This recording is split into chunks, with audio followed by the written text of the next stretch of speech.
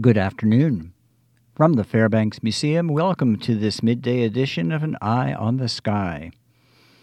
Drab but relatively mild conditions are the rule across the listening region at this hour. Readings have risen into the upper 30s over cooler ridgelines and ranged through the 40s at milder locations over the northern half of the region, despite considerable cloud cover and the presence of a few to several inches of crusty snow cover at middle and higher elevations. Across the southern half of the listening region, readings range from the low 40s to the low 50s shortly before noon. A steady southerly flow of mild air ahead of a slowly advancing cold front, now just north of the St. Lawrence Valley, is responsible for the balmy conditions.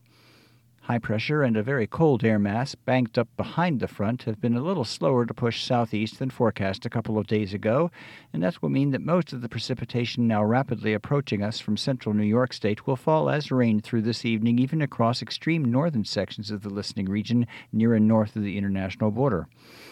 Only the highest mountain peaks will see wet snow, with a little mix possibly making it down at times to the 1,500-foot elevation line this evening near the international border before it tapers off to showers by midnight. The weekend looks cloudy, with periods of mixed precipitation trending towards light snow over northern sections and periods of light rain or drizzle over southern sections, trending toward a mix at times. The surface weather map at this hour shows a cold front curved from northeast Quebec to just northwest of the St. Lawrence Valley, then just southeast of Ottawa and Toronto, into far northern Indiana and central Illinois.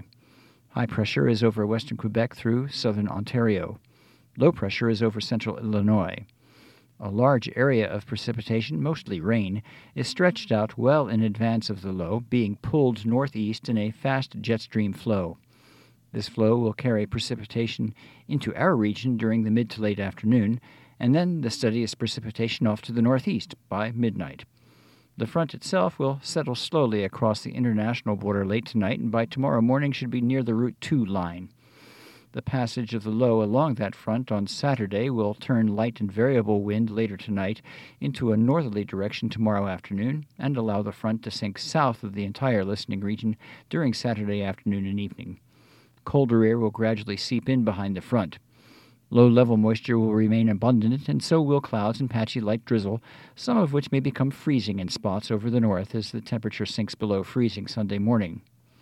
Light snow will gradually become predominant across the north as the colder air slowly deepens, and a patchy mix may be noted in the south as Sunday progresses.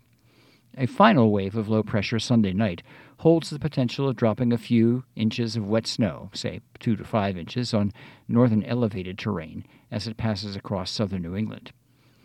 Time will tell. The forecast for this afternoon: any sun, especially across central and southern sections, fading behind thickening and lowering clouds. Rain spreading northeast mid to late afternoon. Highs between 42 and 52 at lower elevations, a little cooler than that across the higher ridgelines. Tonight, rain changing to some wet snow over the highest terrain far north, and diminishing to sprinkles south of the Adirondacks and Route 2 by late evening, lows in the low to mid-30s. Saturday, mostly cloudy. A good chance of some rain, possibly mixed with a little bit of wet snow showers from the Adirondacks and Route 2 north, widely scattered showers south, highs in the mid-30s to low 40s north, and ranging through the 40s south. From the Fairbanks Museum, I'm meteorologist Steve Molesky with an eye on the sky.